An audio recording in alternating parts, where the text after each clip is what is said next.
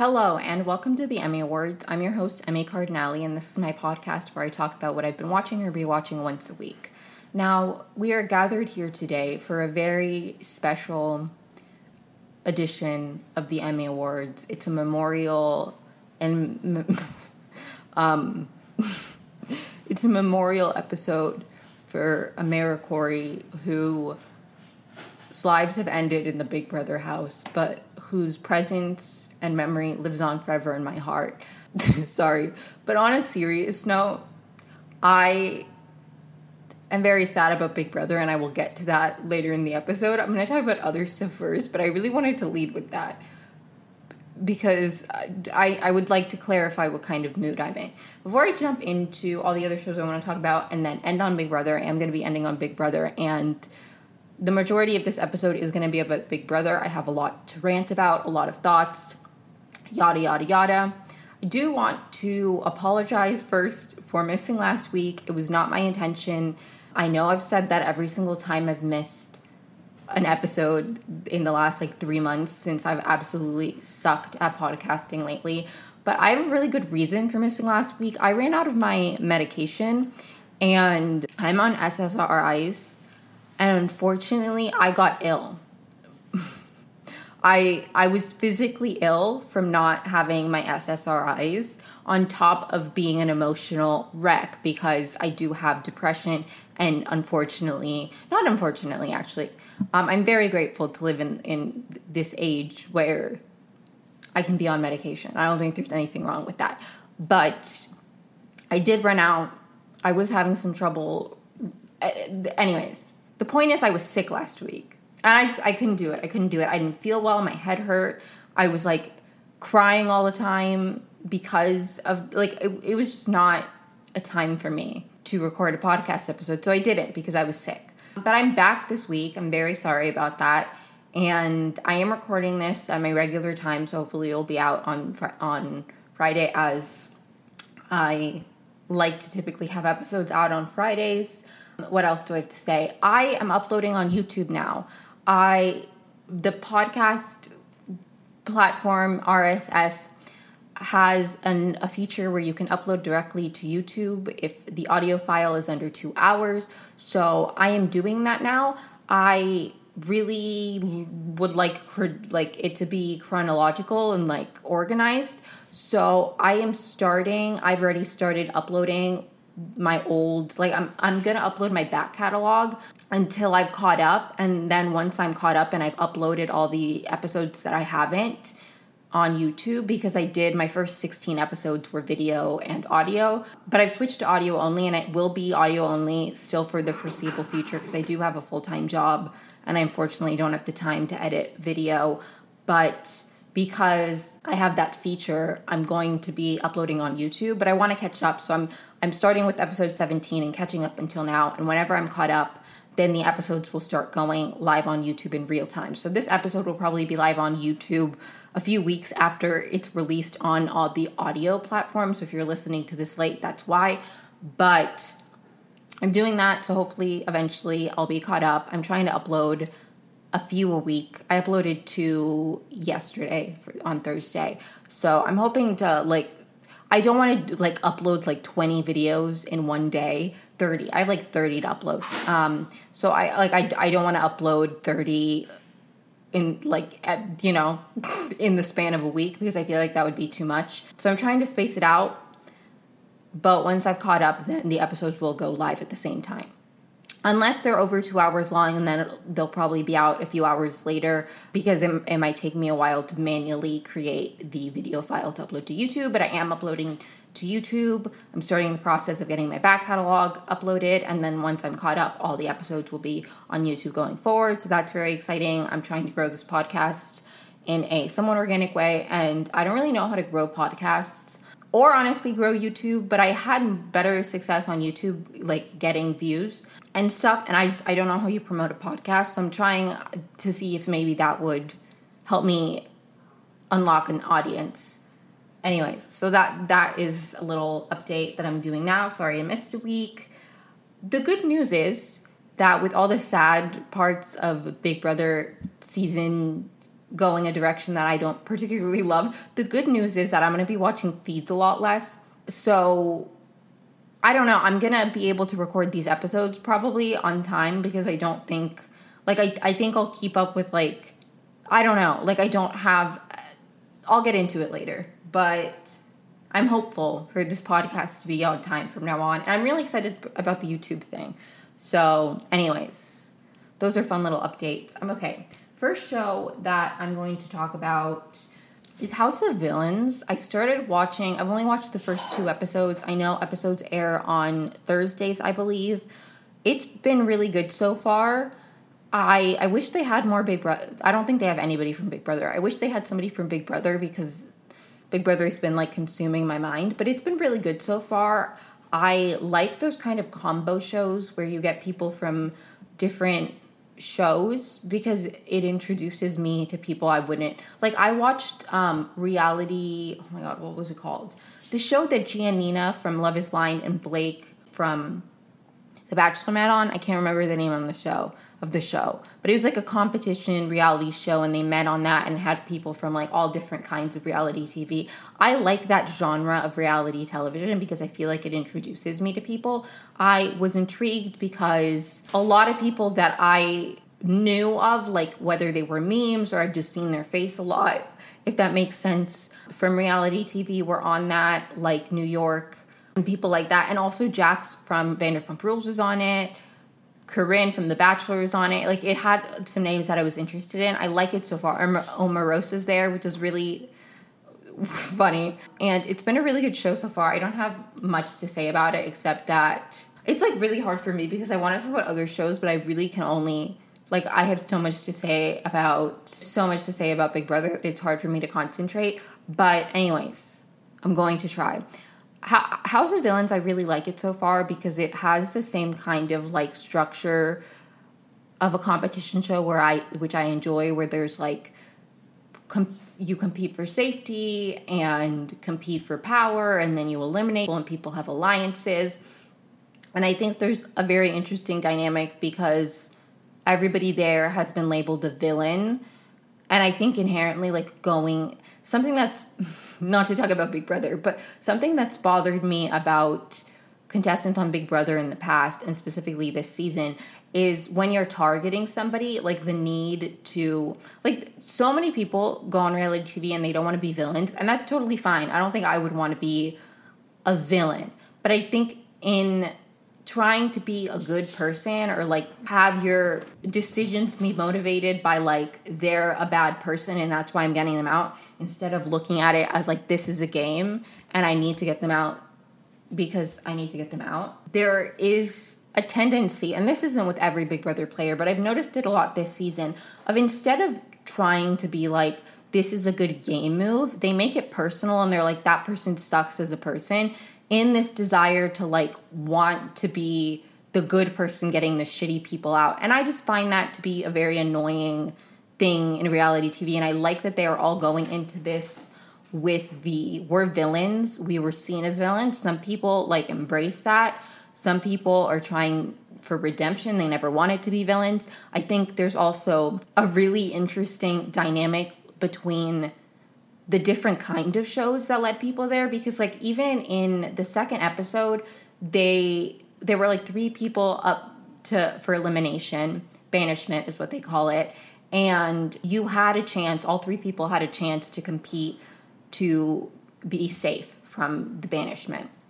Then it was like a blind obstacle course competition thing. And each person up for a banishment could choose another person in the house to be their eyes, to, like, guide them and give them directions.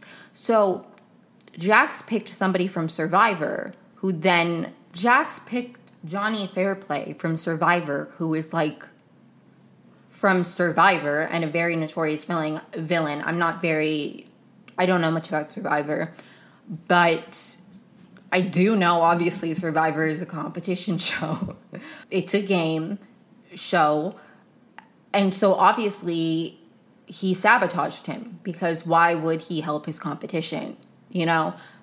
He comes from a more cutthroat, competitive thing. And everybody's like, hey, he sabotaged you. And Jax asks him, and obviously he lies because it's a competition show. And it's just like those kind of things where it's like people going into it have different levels of expertise in competition reality shows and reality shows in general. Like Shake from Love is Blind and Jax had an interesting conversation where Jax was talking about like all the money he made being an influencer and like how he used his platform to like, you know, build a brand and all of that, where Shake is like, I'm still a veterinarian. Like, I've been on one season of Love It. Like, it's very interesting to have those kind of dynamics in play. And I really like that they're all villains, so nobody is like, I don't know, it's been very interesting so far. Omarosa was the first supervillain, which means she nominated people. And she nominated, I don't know if they call it nominated, but she picked Corinne because her and Corinne did not get along from the beginning. Like, literally, Corinne is like, hi, I'm Corinne, I'm from The Bachelor. What's your name? Where are you from? And Omarosa is like, Google me. Like, she has no patience for somebody not knowing who she is, which is funny. I don't know how you don't know who Omarosa is. I feel like, I mean, I guess Corinne doesn't really give the vibes of keeping up with politics. Although, didn't she have, like, Make Corinne Great Again things back when she was, like, I don't know. But, anyways, so Corinne, like, I can't remember who won the banishment. I think it's between Jax, I don't remember who's up for elimination, but, like, who saved themselves from the banishment. I think maybe, I don't think it was Corinne. I think it's between Corinne and Jax, which are two of the people that I knew going into it. So, although I'd be fine to see Jax leave, like, his lack of competitive spirit bothers me. Like, I just think there's also, like, in terms of reality TV villains in general, there is such a different dynamic of being a villain on a show like Vanderpump and being a villain on Survivor, because Survivor is like a competition show where at the end of the day, you're a player in a game. Where Vanderpump Rules, obviously it's still a produced television show, but it's more like you're yourself. The things that make you a quote-unquote villain are just like behaviors that you did that ended up causing harm. Like, the reason Jax is a villain was because of like him being a serial cheater and all of these like character flaws, more so than like a Johnny Fairplay who is a villain for probably, I don't know because I haven't seen it, but backstabbing people in Survivor. You know what I mean? Like, there's a different dynamic going into the show, but it's been very interesting. It's a pretty low stress watch for me, which I really enjoy, which most reality TV is. But I have become so invested in this season of Big Brother that it genuinely it's a very emotionally stressful experience. Where House of Villains, I don't really feel that way. I could care less who wins. Like, I could not care less who wins, genuinely. I'm just along for the ride and I'm enjoying it. So I'm fine. Like, I'm fine. I don't have a horse in the race. I'm just enjoying it. It's a very easy watch, very interesting watch. I feel like if you're into reality TV, I would give it a shot. It's very interesting. I'm enjoying it. The next show I want to talk about is F-Boy Island. This is the first season of F-Boy Island. I've seen a couple episodes here and there of F-Boy Island, but I never really got super deep into it. But I am watching this season because Katie Thurston from The Bachelor, and who is then The Bachelorette, is on it. And I'm loving it so far. I never really got too into F-Boy Island, like the format. I liked some of it, but I don't know. It was just, it's a good show. Like, don't get me wrong. It's not a bad show by any means. I think it's just like, it's a very interesting show because I am like hesitant to get attached to any of the couples. Because I'm like, but he could be trying to screw her over for money. They should have F-Girl Island. I want to see women play men for money. I don't want to see men screw over women for money. Isn't that just the entire patriarchal society that we've lived in, where men and like play you for a fool and then take your money? I don't want to watch women do that. It's like a little bit more stressful than House of Villains because I'm like, I don't want my girl Katie Thurston being screwed over. But it is a very interesting show so far. And Katie Thurston is just so good on reality TV. Like, she's so good. And I don't know, I'm excited. I'm genuinely excited. I know she is supposed to come down at some point on Paradise. Like, they showed her in the previews. But I don't know. At this rate, I feel like it's probably like a Hannah Brown thing where she comes down very briefly.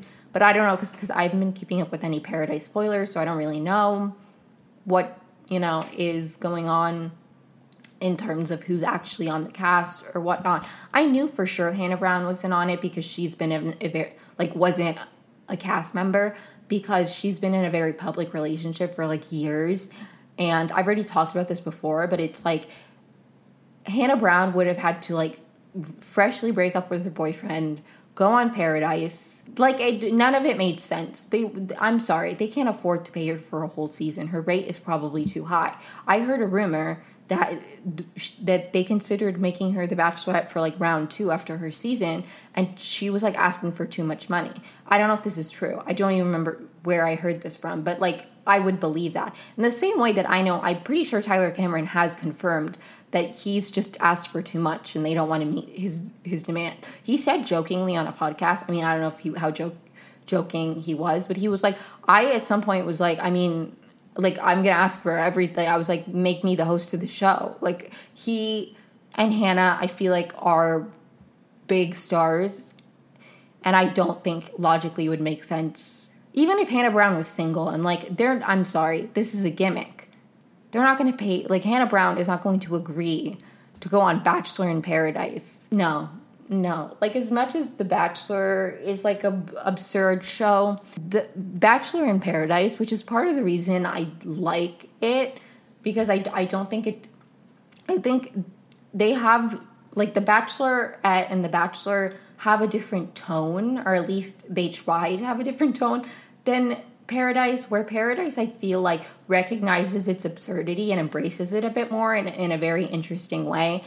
So I was just like, Hannah Brown's not going to Bachelor in Paradise. But I don't know about Katie Thurston, because, I mean, she's on F-Boy Island now. Like, she does give the vibe, and I don't mean this in a derogatory way at all. Like, I mean, like, she's phenomenal on reality TV. I'm literally, like, I started watching the show that I've never really been captivated by because of her, and I've kept watching because of her. Like, she's doing such a good job. I love that she brought her cat there, but I don't know, I could see her going on the beach as a contestant more than I could see Hannah Brown doing it, just also because I don't think production, I mean, I don't know if production really but screwed over Hannah Brown, but the general experience, I feel like, I mean, Katie didn't have an easy experience either with Greg leaving her and everything.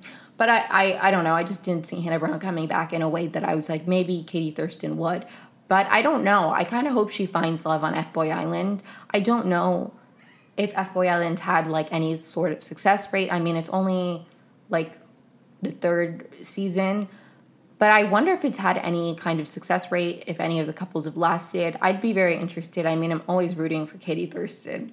I really enjoy her presence, and yeah, I'm really enjoying F-Boy Island right now. The last thing I want to talk about before I jump into this season of Big Brother is I've been watching a lot of old seasons of Big Brother, and I have a lot to say about them, and I think that will kind of, like, the rest of this podcast is just going to be about Big Brother, but I just have a lot to say, I think, about the seasons that I've watched, and obviously this season, but I'm going to start with the older seasons. I've said this before on this podcast, I started watching Big Brother live. My first, like, the first season I ever watched Big Brother was 18, and I loved it. I've been hooked ever since, and I've watched every season since then. I have not finished every season since then, I will admit.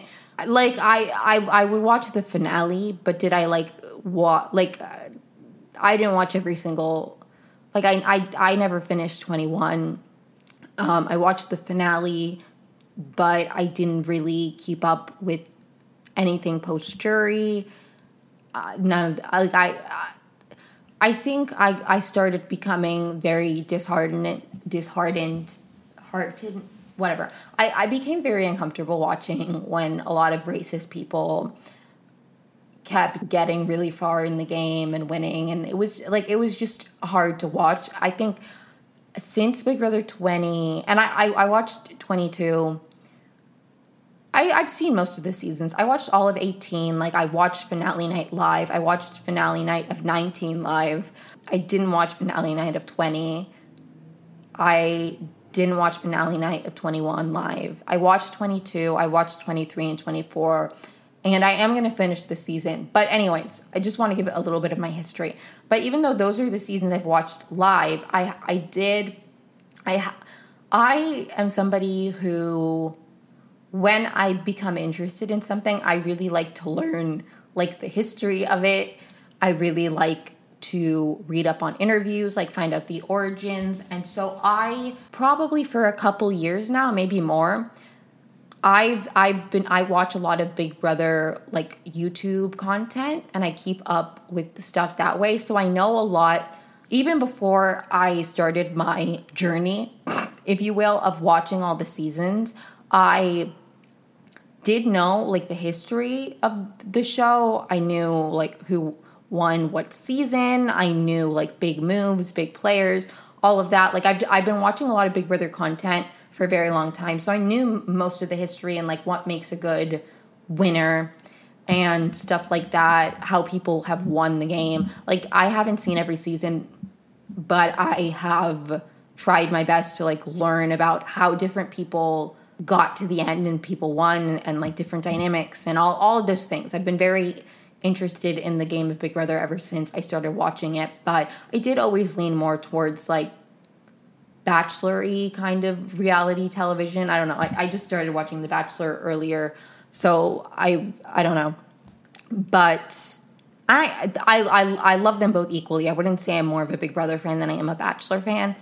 But I think this season, I've watched feeds more than ever. I watched feeds a little bit last year, but I genuinely, for the last, like, 2 months, have been watching at least a couple hours, not even, like, maybe like 5 hours at least of feeds, like, every day. And I feel like I've developed a different appreciation and connection with Big Brother than I ever have before, because I wasn't a live feeder for a long time. I would keep up on Twitter and stuff, but it's a very different experience. And I understand why people who are live feeders are always like, you miss a lot of the show if you're not watching live feeds. I really, truly understand that now. Like, I feel like I understood that on paper of, like, I would read all the like, I would read and see everything happening, but it's just a different thing when you're watching so much content from these people and then you're getting such a minimized short version of, like, what actually happened. And I think Big Brother in that regard is such a, like, fascinating, I don't know what the word I'm looking for is, but example's not the right word, but it's, like, a very interesting look at reality TV, because so much, and since I started watching The Bachelor more critically, thanks to Game of Roses, I have always watched reality TV through the lens of, this is an edited, manufactured, produced television show. I'm only getting an edit of what these people are like. But I feel like reality, like, I feel like Big Brother is such a special show, because we can see that as an audience in real time with how they paint narratives and how different that is based off what the viewers are seeing on live feeds. Like, things that they, like, we see in real time, that them excluding things for a narrative, them, like, it's so fascinating. And I think that as somebody who's been really interested in reality TV and the production of reality TV and that kind of thing, watching live feeds has really, really made me interested in Big Brother. And I think it's really made me interested in, like, the game itself, which I've always been interested in. Like, I've watched a lot of videos of, like, how this person won Big Brother, or, like, things like that, or about strategy, or, like, you know, I've always been really interested in it, but I think being so, not consumed, but being so, like, involved in it this year has really changed things for me. And it made me want to go back and like rewatch old seasons. And not that I'd never watched an old season. Last year, I watched season 4. When I got Paramount Plus, I watched season 4. And I watched season 10. And I watched season 14 because I wanted to watch June's season because I've always been interested in the floater strategy. And people always said that she like either created it or perfected it. I feel like people are like, she's the first person to really master the floater strategy. So I was really interested in her season, so I watched that season, and then I watched 10 and 14 because I've always been very interested in Dan Giesling. Those were great seasons. I really enjoyed it. And I don't remember what I was saying before I got into that. But I have to say, I genuinely want to watch every single season of Big Brother now. And I didn't really before. I was like, I'll watch the important ones. But I want to watch every single season. Except one, because the format is different and it doesn't really matter. But I want to watch every single season of Big Brother now because and like maybe this is going to sound silly, but part of the reason I really love Corey and America is because of how openly they're super fans. And also, they are part of the reason that I was really drawn to watching the feeds so much this season because I genuinely really enjoyed not even their relationship, just them as players and them in the game and when they would interact with other, like I was just so, and Suri too, I have to thank Suri, but I really have to thank Corey in America because I don't think I would have gotten into watching feeds like as much as I was if it wasn't for Corey in America.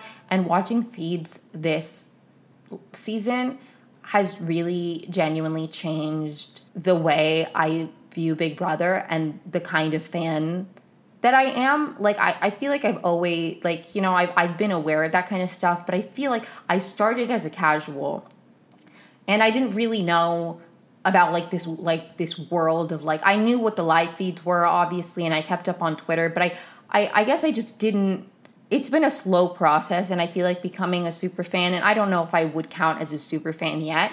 I like to think I'm getting there, but I would never purport, I don't know if that's the right word, I would never pretend to be like somebody who's been here from the beginning and has watched every, like I understand that I just like, I think part of the reason Corey in America meant a lot to me is because they opened up this world for me in a way that really genuinely like made me, I don't know, I feel like if I wasn't watching feeds so much this summer and I wasn't so fascinated by the way that this season's players, like the strategy changed all the time and watching them, I feel like I wouldn't have been inspired to go back and watch older seasons. And it's just really made me love Big Brother more than ever. And I think even if this season we get a bad, or I get an outcome that I don't love, I will always be very grateful to Big Brother 25 for I feel like being in the season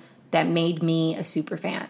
Because my relationship with this show, Big Brother, has changed so much this summer. And I think that's part of the reason that Corey in America leaving was genuinely sad for me, because I love television. I started a whole podcast to talk about what I've been watching and rewatching because I genuinely love television, whether it be scripted or reality TV. Like, I'm just so fascinated by that kind of media. And I've always been a fan of Big Brother, but this season changed my fandom in a way that genuinely means a lot to me. And I haven't had like the best year mentally or even like creatively in terms of this podcast. And I think Big Brother this season specifically gave me such a like creative inspiration and motivation to have like I was literally like watching feeds every day and taking notes like at the end of every night to like be like, that is something that I had never experienced before. And I just like it, I don't know, it means a lot to me. And I don't know, I feel like it's been like I feel like Big Brother 23 was like a big turning point for me as well, and like onward. And again, I've always been a fan. Like I've been a fan, but I just feel like there are levels to things, and I feel like I was a little bit more in the know than casuals. Like I didn't just take the edit at surface like value. I would read the updates going on Twitter, but I wasn't a live feeder. And I feel like being a live feeder has really unlocked this level of connection that I feel with the show. And I'm really grateful for it. And I'm really grateful to Corey in America for, I don't know, motivating me to keep watching the feeds, which then motivated me to become more interested in the game of Big Brother than ever and go back and watch old seasons. And talking about the old seasons that I've watched, that is what I wanted to talk about first before I jump in. I knew it was all going to be mixed. I'm just going to make this one big chapter is like Big Brother. It's not going to be Big Brother 25, and like I because I'm jumping all over the place. It's all connected in my brain. But I'd already watched seasons 4, 10, and 14. So I went back and I watched season 6 because I had seen Janelle on All Stars 22, and I had obviously seen her in season 14, but she didn't last very long in season 14. And I like the thing is I knew about Janelle. Like I knew about her like comp record. I'd seen many, many clips of her. Like I knew who Janelle was, but I never watched her original season. And I've heard season 6 was a good season in terms of like the power dynamic always shifting. And it was a really, really good season. I genuinely recommend it. As a very solid season of Big Brother, because there was like a majority alliance. Like there were two sides of the house that would like switch back and forth with power in a very interesting way, and the characters were great. And it's Janelle's rookie season, and I think she did such a great, like she was amazing. And I think having that knowledge of Janelle is really great before you go into All Stars, because I watched season 6 and then I watched All Stars.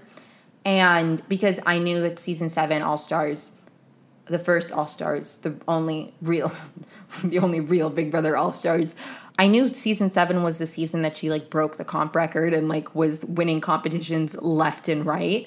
But I wanted to watch her first season. She was good in season 6, but she was like a beast in season 7. And I have to say, I really enjoyed season 7. I do recommend it. And I'm sure like she probably... Janelle, I was just mad the entire time that she didn't cut Will or Boogie sooner, because she could have, like, I don't know. It was Chilltown that was her demise. But season 7 is a great season. I do genuinely recommend it. I think it is such a, like, masterful example of people... Like, I don't know. I think it's such a good all-star season because they only had 5 seasons. They only had 6 seasons of people to choose from. So... it wasn't like Big Brother 22, which was like a shit show. And they had people, and I think they tried to do this in Big Brother 22, where they brought in people who like really didn't make it that far or weren't quote unquote all-stars, but people like liked them to give them a second chance and stuff like that. And they did that in All-Stars, like the first All-Stars. And I think maybe that's why they wanted to do that in season 22. But I think it really worked in season 7 because most of the people were like all-stars, like made it pretty far, and there was just such a smaller pool to choose from where it was like they had to have some people there who weren't like Janelle level, you know what I mean? And Chicken George, who was like kind of, you know, nobody expected him to get that far. He did a really good job in All Stars. He played his heart out. He was such an interesting person to watch. Like, he did a great job. Anyways, but yeah, I really liked All Stars. And then I watched season 8. I just finished season 8, and I'm almost done with season 12. I just finished season 8. I finished season 8 like 5 days ago, and I'm almost done with season 12. I don't know. I get through the show really quickly. It's really entertaining, but easy to consume. I think I love watching old seasons because it gives me the same strategy and game format and like dynamics and intrigue of why I love watching a Big Brother season in real time, but there is like a weight off my chest because I already know who wins. So like I'm not going into All Stars being like, if Janelle doesn't win, I'm devastated, because I already know Janelle didn't win. This happened like a decade ago. Like, you know what I mean? Like, there's like a sense of peace in watching old seasons where you get to see the strategy and the history of the game and stuff like that without being worried that the person you like is going home, because they probably, like, it already ended. Like, I'm really enjoying that, because even if I'm watching season 12 and I'm like rooting for Rachel and I'm like, oh, Rachel doesn't get that far, it's fine, because I already know Rachel wins next season. So why am I going to be disappointed? I'm not. I'm watching, like, it's a very nice, enjoyable show to watch when you're watching old seasons, because I'm like, none of this matters anymore. And again, it's just like a silly show. So like, does it actually matter that my favorite contestant went home? No, but it feels so high stakes in present time that it's just not as enjoyable, where I can go back and watch like a season from like 10 years ago and not feel any kind of anxiety, because even if the person that I didn't want to win didn't win, it's fine. It already happened. Would I wanted Janelle to win in season 7? Obviously. But she didn't. I knew that going into it, so I was fine. I was at peace, you know? And I really enjoyed that. But I watched season 8, and I found season 8 to be really, really fascinating, because I did know that Evil Dick won. I did know that it was him and Danny at the end. And I did know about America's Player and how much that helped Dick. But I think I don't know. Season 8 was a very interesting season to watch, because I knew that America's Player was going to keep helping Dick. And at the same time, I was like, why did America, the country, like Dick so much? Genuinely.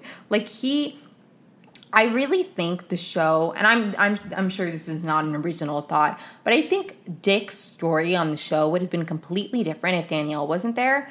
Because maybe people would have really wanted to root for, like, the antagonistic person who was causing drama. Maybe that was the main motivation. I feel like the motivation that makes the most sense is that, to me personally, is that people were really compelled by his relationship with Danielle. And, like, you know, they were rooting for that, and they wanted to, like, them to stay on longer so they could repair their estranged father-daughter bond.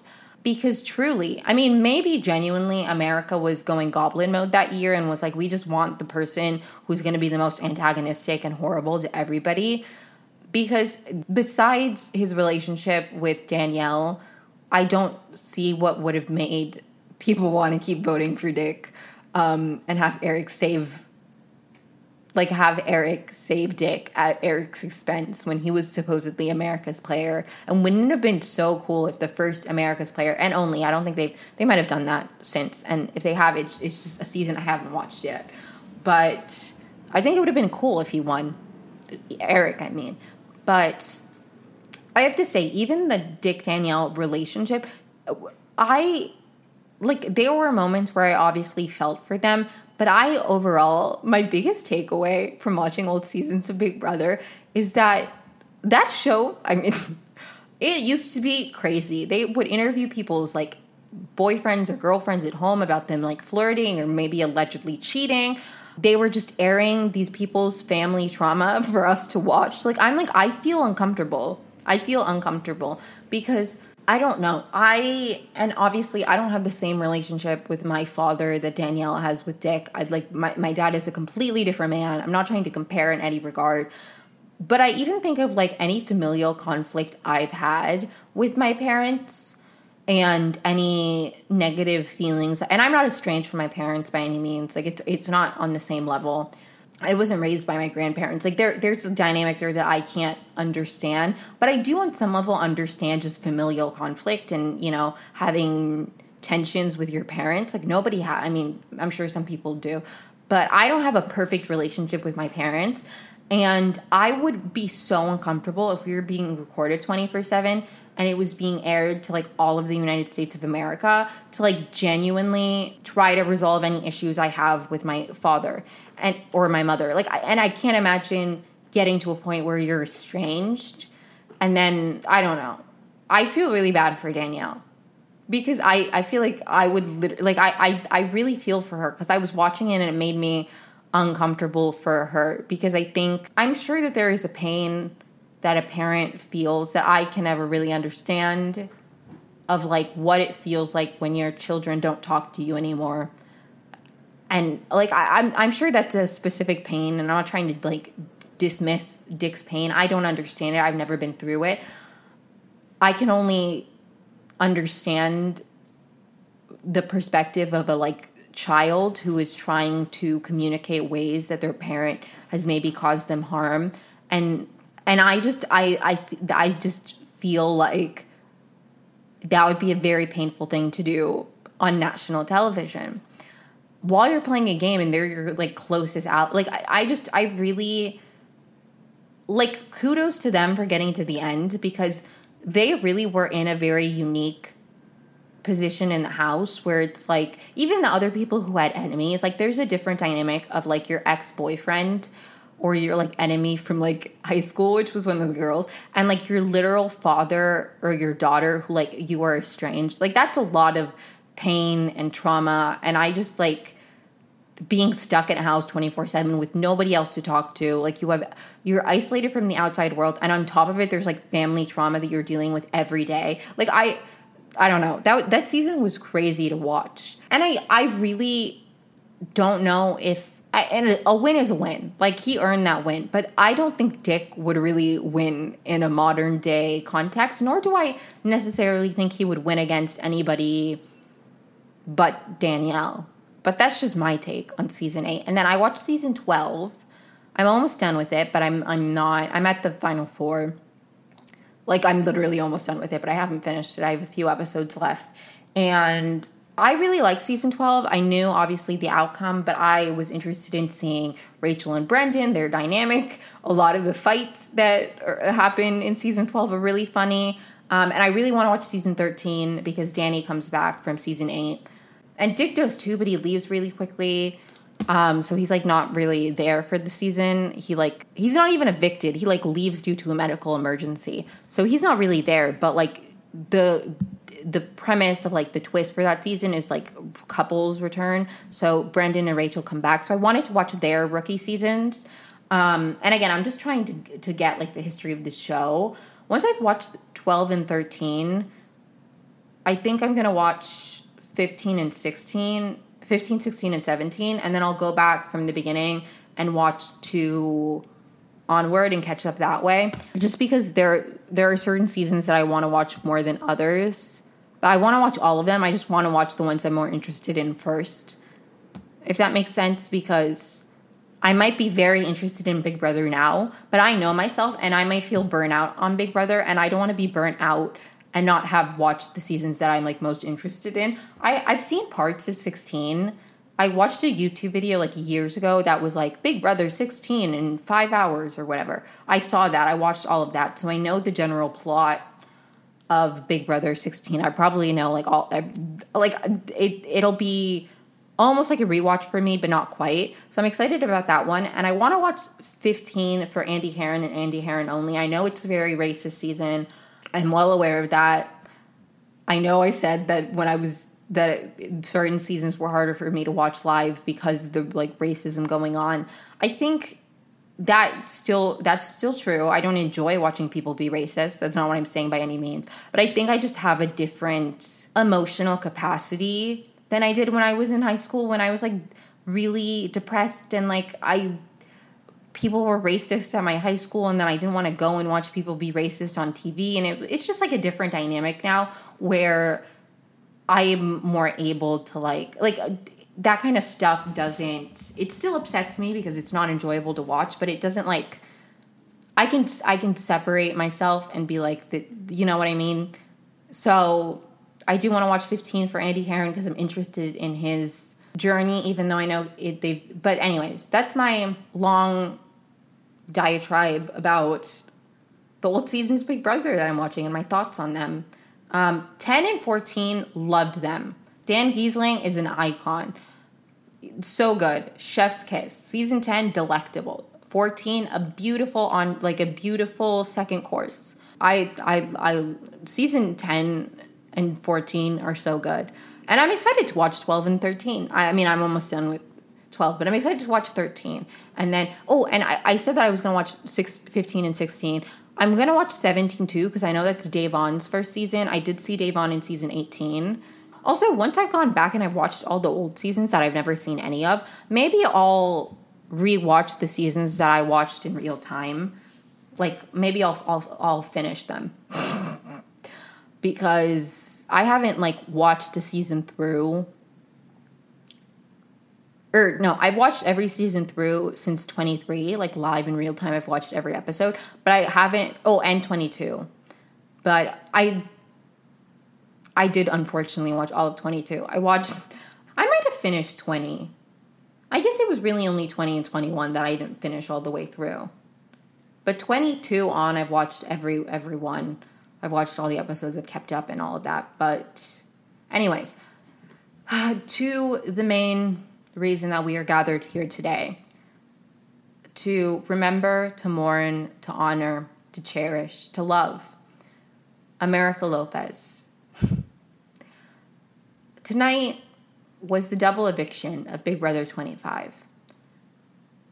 And I'm not even going to say the second double eviction, because the first quote-unquote double eviction was not a real double eviction, as 2 people did not go home. 2 people died and then were zombies. So nobody went home that week. In fact, one of them was revived. So it was a completely horrendous result of a double eviction, which sucked because both of those people are people I wanted home. People I wanted gone. But anyways, this double eviction, I have to say, I have been saying for weeks and weeks and weeks and weeks that I didn't think America and Corey were going to win. Like, I knew in my brain that it was going to be an uphill battle for either of them to be sitting in those final two chairs. I knew that. I knew that in my logical, rational mind. I knew that. I did. However, I function in my day-to-day life with a level of delusion because it really keeps me going. Not even delusion, just like blind, ridiculous hope that the things that I want to happen will happen. Because if I don't function that way, I wouldn't get out of bed, you know? Not really, like, I'm not that depressed, but genuinely, like, I do operate with a level of, like, telling myself the things that I want to happen are going to happen, even if I genuinely don't believe they will. And I like to retain that amount of hope. Now, America and Blue were up for eviction, and Blue went home first, which was expected. Now, I have to say, I think part of the reason this eviction hit me so hard, America's eviction, was because I genuinely didn't see it coming. Like, I knew it was a possibility, but I genuinely felt like with the way... So anyways, the last time I talked, because I missed like a week, Corey and America were up for eviction, and Corey was set to go home, and he did. And then Jag won the next HOH because God hates me. And equality, you know, because he shouldn't have been allowed to play. So he won the HOH, and he nominated Blue and America. Yawn. Then Jag won the HOH, POV. Yawn once again. So at that point, I was like, America did a really good job of talking herself out of being the target. She promised Jag and Matt safety. I was feeling hopeful. She seemed to be in a good position. They all wanted Blue out. So I was like, okay, there's hope. Then Felicia started throwing Cirie under the bus to everybody who would listen, and people's radar started going up about Felicia. So I, in the past few days, really convinced myself that even if America didn't win HOH, that she would be safe this week. Because, like, she would be safe through the double because Felicia had made herself too big of a target for Cirie to want to keep around.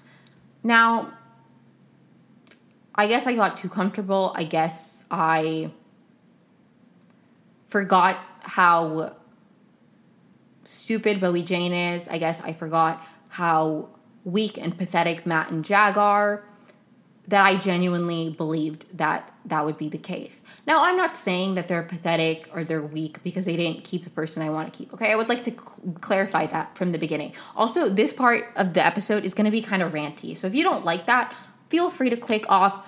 follow me wherever you listen to podcasts anyway. Thank you so much for listening. But I have a lot to say, and I'm going to say it because what is this podcast if not a place for me to not shut the fuck up about what I have to say? So that is me, not shutting the fuck up. Thank you. Welcome.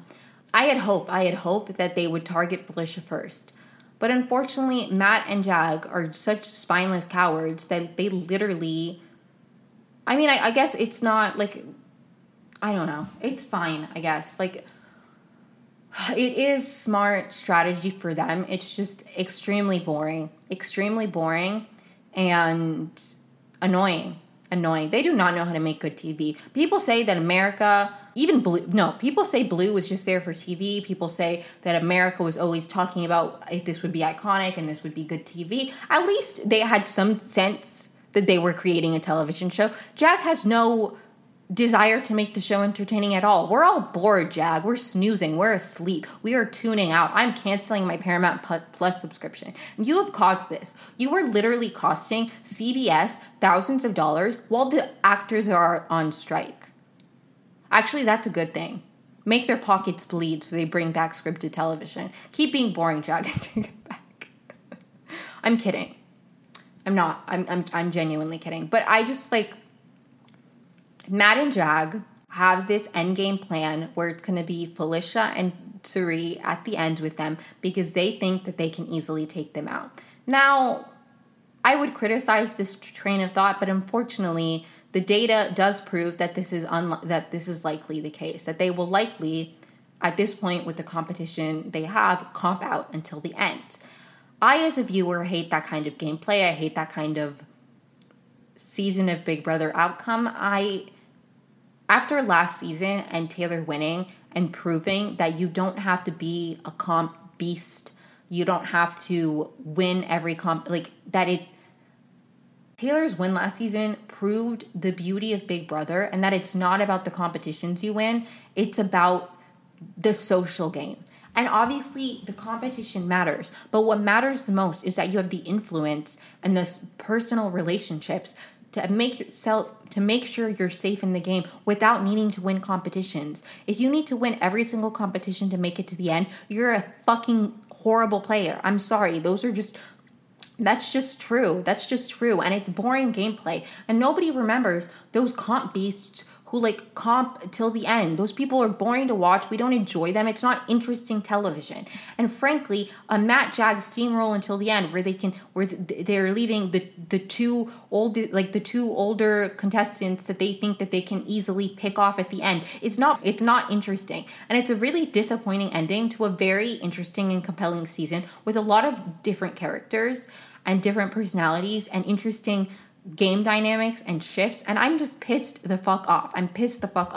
Because I'm mad. I'm genuinely mad, and I think this season had such great potential. And again, this season will always hold a very special place in my heart because I don't think that I will ever go another season of Big Brother without watching live feeds. I don't think I will. And again, I watched live feeds last season, but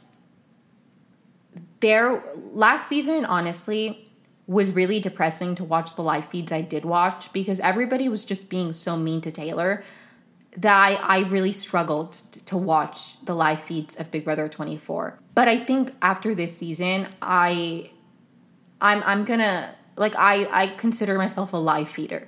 And I want, this season of Big Brother inspired me so much creatively with this podcast and just endeared me and intrigued me to the game of Big Brother that I wanted to learn the history. I wanted to become the super fans that I love watching. I wanted to know my history. I went back and I started watching every season.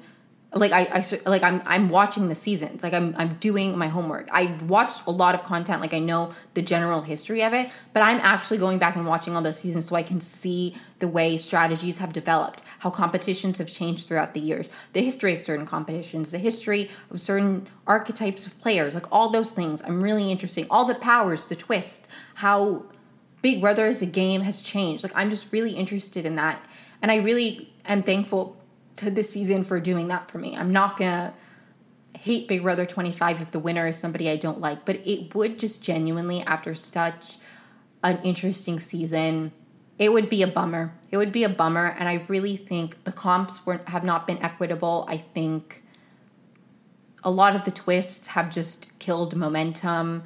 I think the zombie twist really killed a lot of momentum. I think that had the original double eviction just stayed the way it was and zombie week not happened, I wonder how different the rest of the season could have played out if Cam didn't come back. I think Cam teamed up with Jag and Matt and gave them power for longer, and then they got a hold of Bowie. I just think Matt and Jag would have been flailing in the wind a bit more if Cameron hadn't come back and offered them the fugitives as a temporary, I mean, to him, he didn't think it was temporary, but for them, it was a temporary, thing until they were able, it was just, I really wonder how the game would have opened up if that hadn't happened.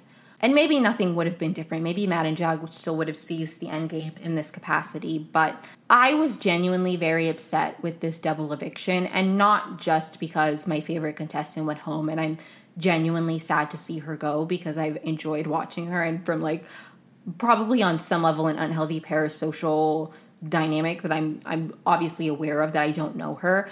But America, I'm not Mexican, but I am Latina. And there is something about Latina seeing myself in a person on a reality TV show that is always going to bring me a sense of comfort and familiarity. And it's why I always thought the representation is important. And I really have seen myself in America and appreciated America. And I loved her gameplay.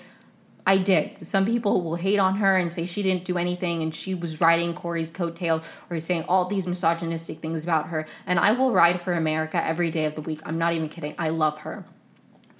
As a human being, I've enjoyed watching her on my TV. I really loved her gameplay. I think she could have done more if she had more, the comps were more equitable or certain things hadn't happened here and there, if she had gained her footing in different, there are so many what ifs, but I do hope to see America on my television screen again one day, and whether it's another season of Big Brother or if it's just another show, I will be tuning in to whatever America Lopez is on. Big fan. But it wasn't even just that America went home and that I was sad about that. I was really disappointed by how the entire double eviction played out because Blue went home. I was prepared for that. I have mixed feelings about Blue. I have mixed feelings about Blue, but I genuinely thought over America she deserved to go because she did not fight being on the block at all, which I just think is always a mistake. Another reason, side note, that I don't like Jag and I think he doesn't care about making good TV is that he told Blue 5 minutes before the live show started airing that she was going home. I'm sorry, you couldn't wait to blindside her on TV, at least give us some entertainment. It's a little bit more time. She was still probably slighted. It sucks. You suck. Oh God. It sucks. But anyways, Blue went home. Bowie Jane won the HOH, which okay, wasn't the worst case scenario. I was maybe Bowie Jane will make the right decision. Did I have much faith? No. But I think the reason I'm so angry right now is because it was probably one of the dumbest fucking moves that Bowie Jane could have made. It was so stupid. You are the strongest competitor. Besides Jag and Matt, Bowie Jane probably on paper is what is the strongest competitor there. And she decides, instead of targeting the people who would actually stand in the way of her winning the game, she targets two people with not a big threat level, which was so stupid. She should have nominated Jag and Matt.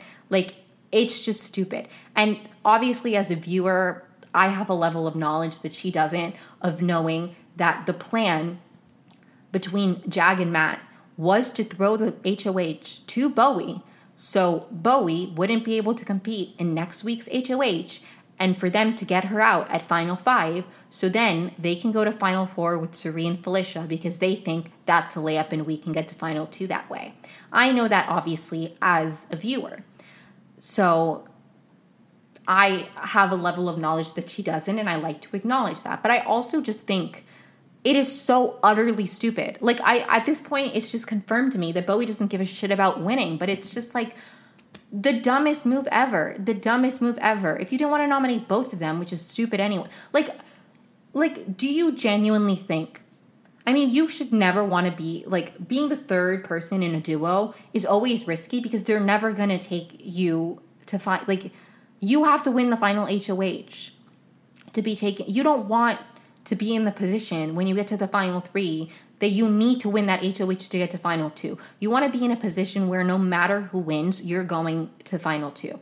And frankly, you're fucked if you're with Matt and Jag at the end of the final 2 and you don't win the final HOH, which is a 3-part competition. And with the odds stacked against you, one of Matt and Jag is probably going to win and they're not going to take you to the end. So you shouldn't want to be the third person in a duo. You had the power. Everybody was going to compete in the veto anyway, so there was no, like, backdooring. You give them a fair shot to compete, be like, you guys are big competitors. Like, anything that would show me that Bowie Jane was thinking critically, that Bowie Jane wanted to win. I don't think Bowie Jane wants to win anymore. Like, not that I think she wanted to win at some point, but she doesn't anymore. I thought maybe that, like, I try to give people the benefit of the doubt. I don't want to write people off. I don't think that just because people are quiet or floaters doesn't mean that they won't have an interesting and, like, route to the end game. I have said that I think Bowie Jane's, like, Bowie Jane win would be fascinating because I'd be interested to see the end game that leads her there. But at this point, she's not going there. She's not making it, and it's stupid, and I'm angry. Like, I'm really angry. And America said it best in her exit interviews, and that's another reason why I love her, where she was just like, they're gonna win. Like, I was telling them, and I have to say, because I am somebody who will criticize even my favorite players' games, I'm not gonna say America did nothing wrong. I think America's move, and maybe obviously we don't see everything when they're in commercial break, but I feel like America's move should have been, and again, I don't know what she said to Bowie Jane before nominations, but what I would have said to Bowie Jane before nominations is, you have to target Matt and Jag. They're not going to take you to final 3. Like, they're not even taking you to finale. They want to go with Felicia and Suri to the end because they think they can beat her. Whatever they're saying to you, they've said to everybody else. They've said that to Felicia. They've said that to me. They've said that to everybody. They have, like, everybody is their third at this point. Don't play for third. Play for the win. If you don't nominate them, you're gone next. Like, and again, I don't know what America said during the commercials that we didn't see, but that should have been her pitch to Bowie. Don't nominate me. You're next if it's me. We have to clear the end game. If we have to seize the end game. If we don't get Jag or Matt out there steamrolling till the end. It genuinely, it makes me really sad that after Taylor's beautiful speech from last season of, we've seen the traditional player with the most comp wins win. But is that the kind of player you want, or do you want somebody who was resilient and, like, powered through? Like, that is the kind of Big Brother player I want to watch. Or not even, like, Taylor was a very special kind of Big Brother winner where she, like, dealt with a lot of adversity in the house. Like, she said that she hasn't spilled the most blood, but she was the one who bled the most. Like, Taylor's speech was so beautiful. But players like Dan, like, in the last episode, like, I think the episode for the veto, maybe, or the HOH, one of the episodes this week, America was, I think it was the HOH competition. It was the HOH competition episode, so Sunday's episode. America was talking about, in the same episode, America in her DRs was talking about Dan's funeral and all these wonderful players who managed to save themselves when they didn't have any power, when they were like, Dan was a dead man walking. He literally had his funeral. Like, and those kind of moves. And in the same episode, Jag was talking about how he just needed to get rid of anybody who could beat him in a competition so he could comp out until the end. Like, that was literally, that's his end game. And I just think that if you need to comp out until the end, and I will say this until the cows come home, if you are the kind of player who needs to comp out until the end, you are not an interesting, compelling, or even very good player of Big Brother. The good Big Brother players are the ones who don't need to win a competition to be safe. The ones that have enough influence and knowledge to be the ones pushing things behind the scenes while not getting any blood on their hands. And they're, depending on the jury, some people don't like that kind of winner. From what I've gathered, in the jury segments are always really interesting because something even I've noticed is I feel like different winners, different final twos would have different reactions depending on the rest of the cast, just based on the tone of some players. I don't know. I think, I don't know if that made sense, but I feel like different people's strategy would have worked better in the end game with different kind of juries, if that makes sense. But I think being a good player is being aware of the kind of people and social dynamics in the house, so you can be aware of kind of what people's motivation and logic will be for the jury.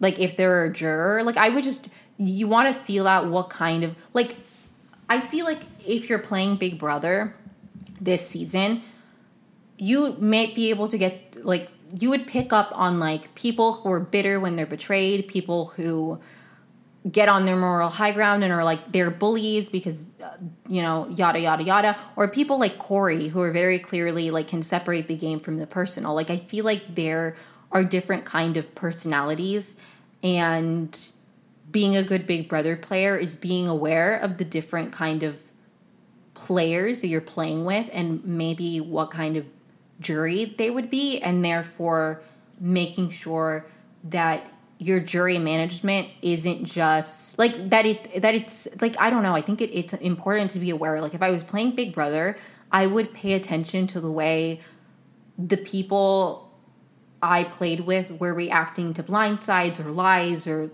that, because I think that would tell you a little bit about what kind of juror they would be. And yeah, I don't know if that made sense, but I just think, I don't even remember how I got on this tangent. I don't think, and obviously there are a lot of jury members and viewers of the show who think that people who win a lot of competitions, that is a very important thing in their mind. And I'm not saying it's not.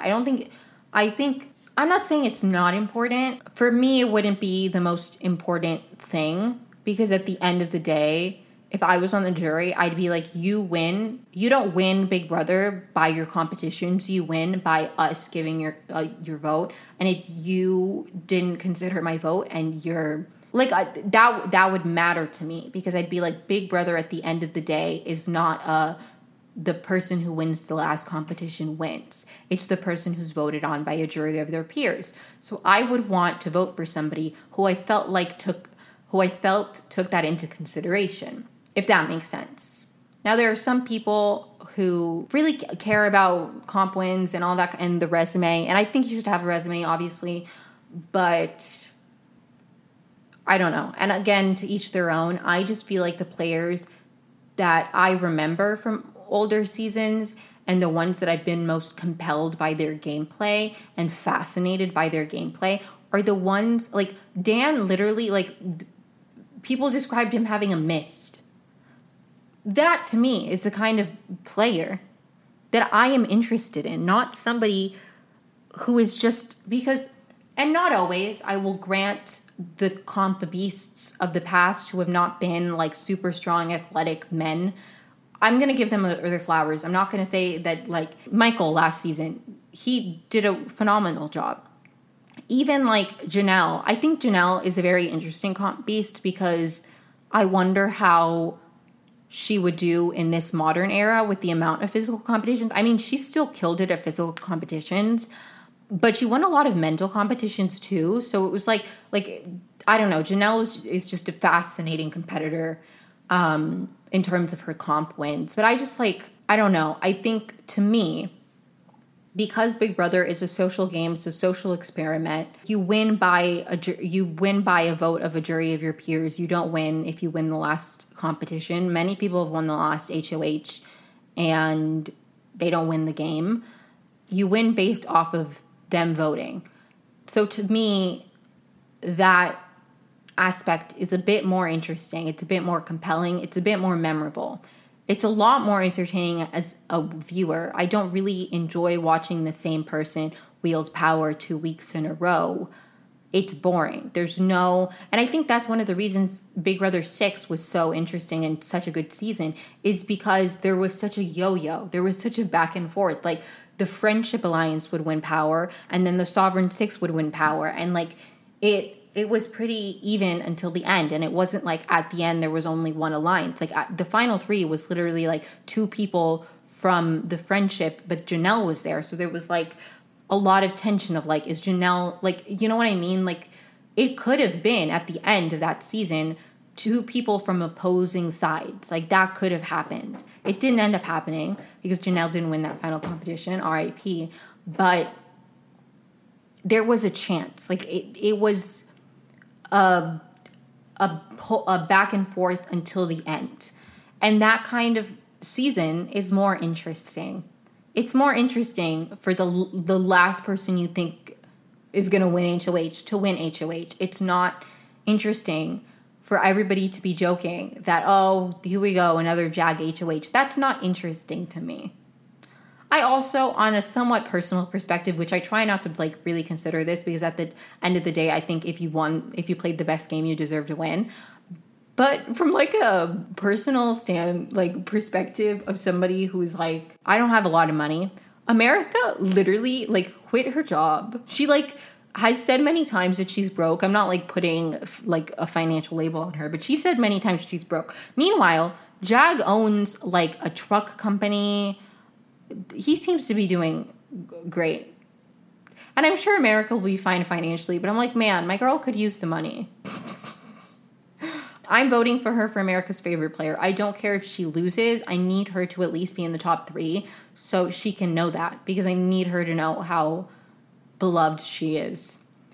And I'm sad she couldn't get farther. I genuinely am. But more than that, and more than I'm mourning America leaving, I am just really disheartened by the path the season is going to take. The good news is that there are only 2 weeks left, and then I'm free of this season.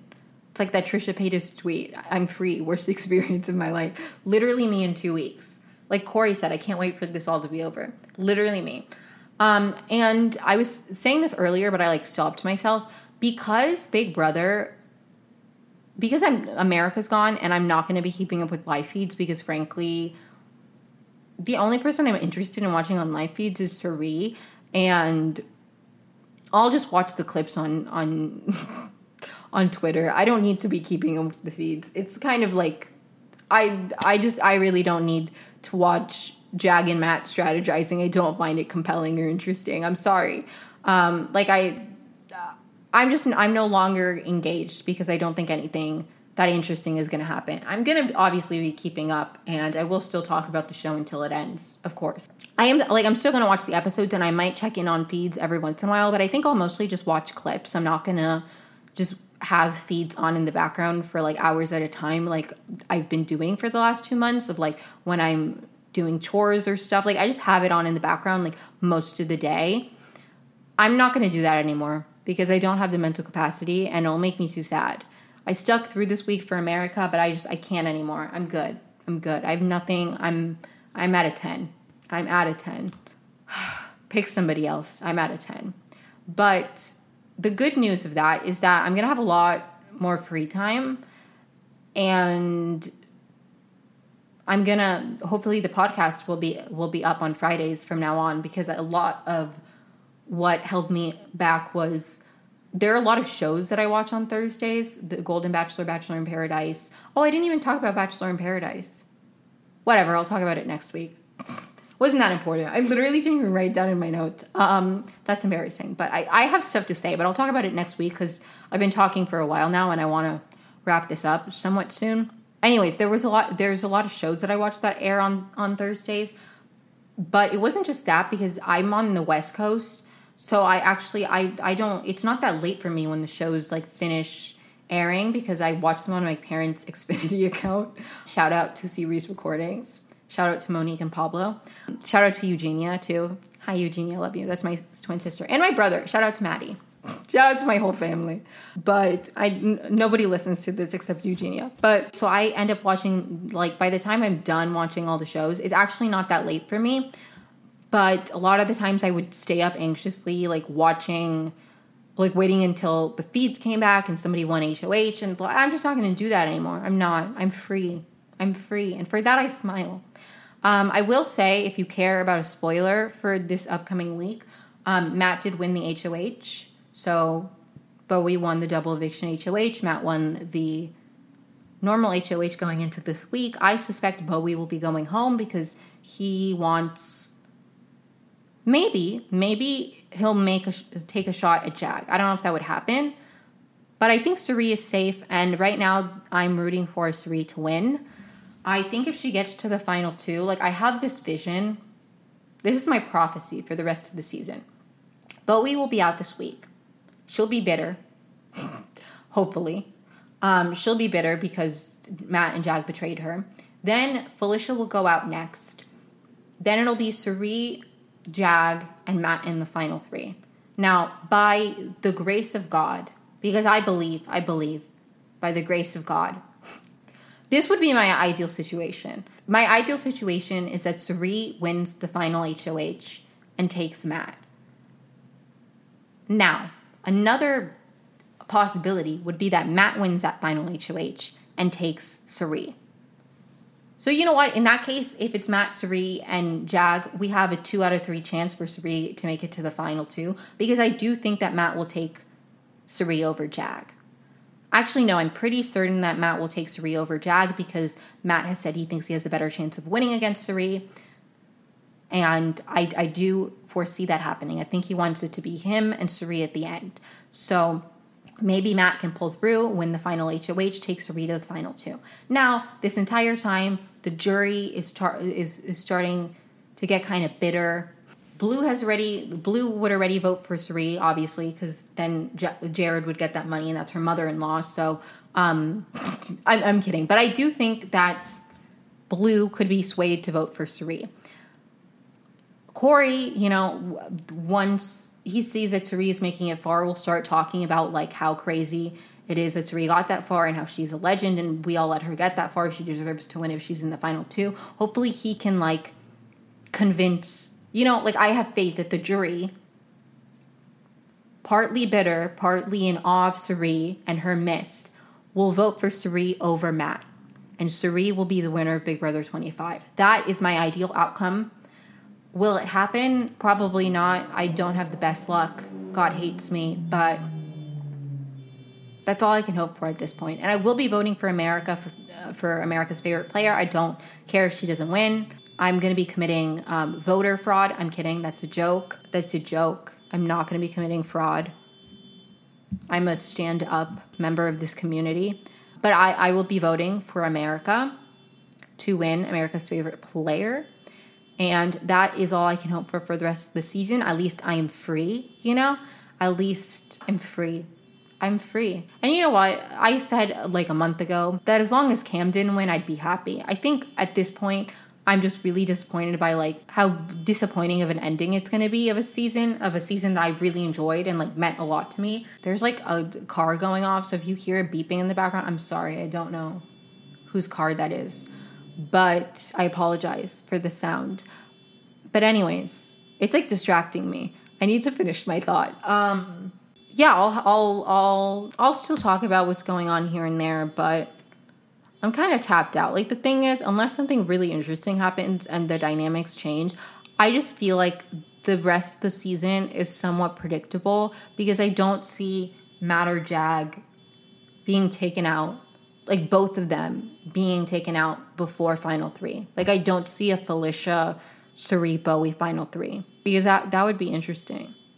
Like, imagine Jag gets taken out this week and then Matt gets taken out next week. Would it ever happen? Probably not. But I feel like that, like, all I can hope for now is that it's Cirie in the final 2 chairs. I wouldn't be super disappointed if Felicia sat in the final 2 chairs. She has a hell of a story, and her and that mustard seed deserve $750,000. I wouldn't really be totally disappointed with that. I don't, like, Felicia has been a phenomenal contestant to watch on television. Like, she's been such, like, a wonderful, she's added so much to the show. And she's been very entertaining, like, a great TV. But I think the further we get into the game, the more I start to just, like, she has horrible reads. I don't really, she just doesn't have the strategic mind and the like, she doesn't have the prowess.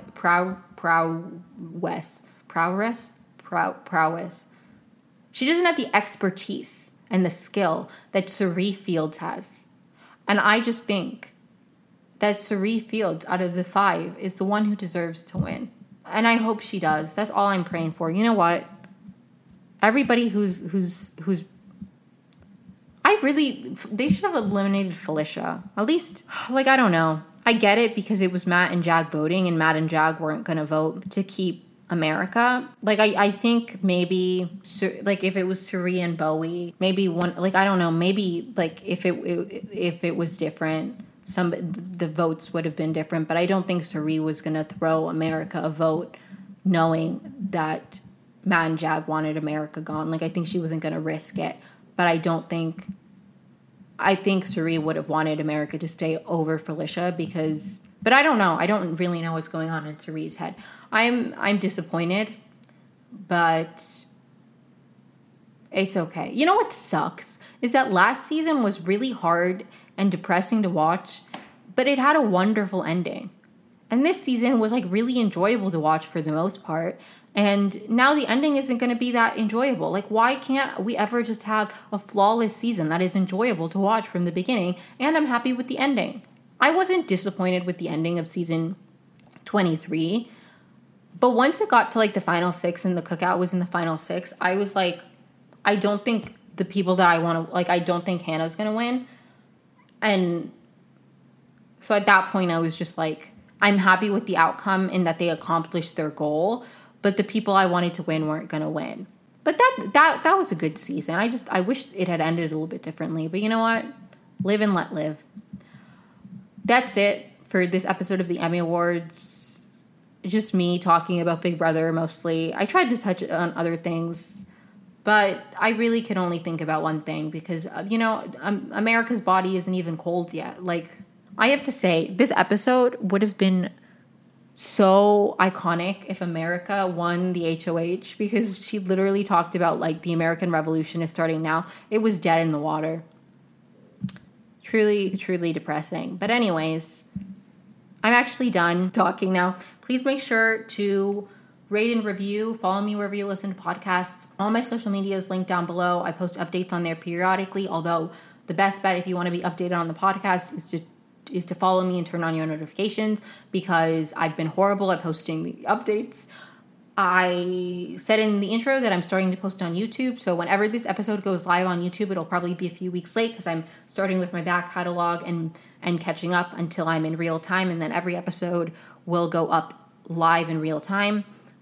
But this episode will probably be out a few weeks later than its original, like, published date on other platforms. But if you find this on YouTube, please make sure to like and subscribe and turn on your bell notification and all of that. Thank you so much for listening. It means a lot. And Americory will never be forgotten. They live on in my heart. Bye, guys. Thank you so much.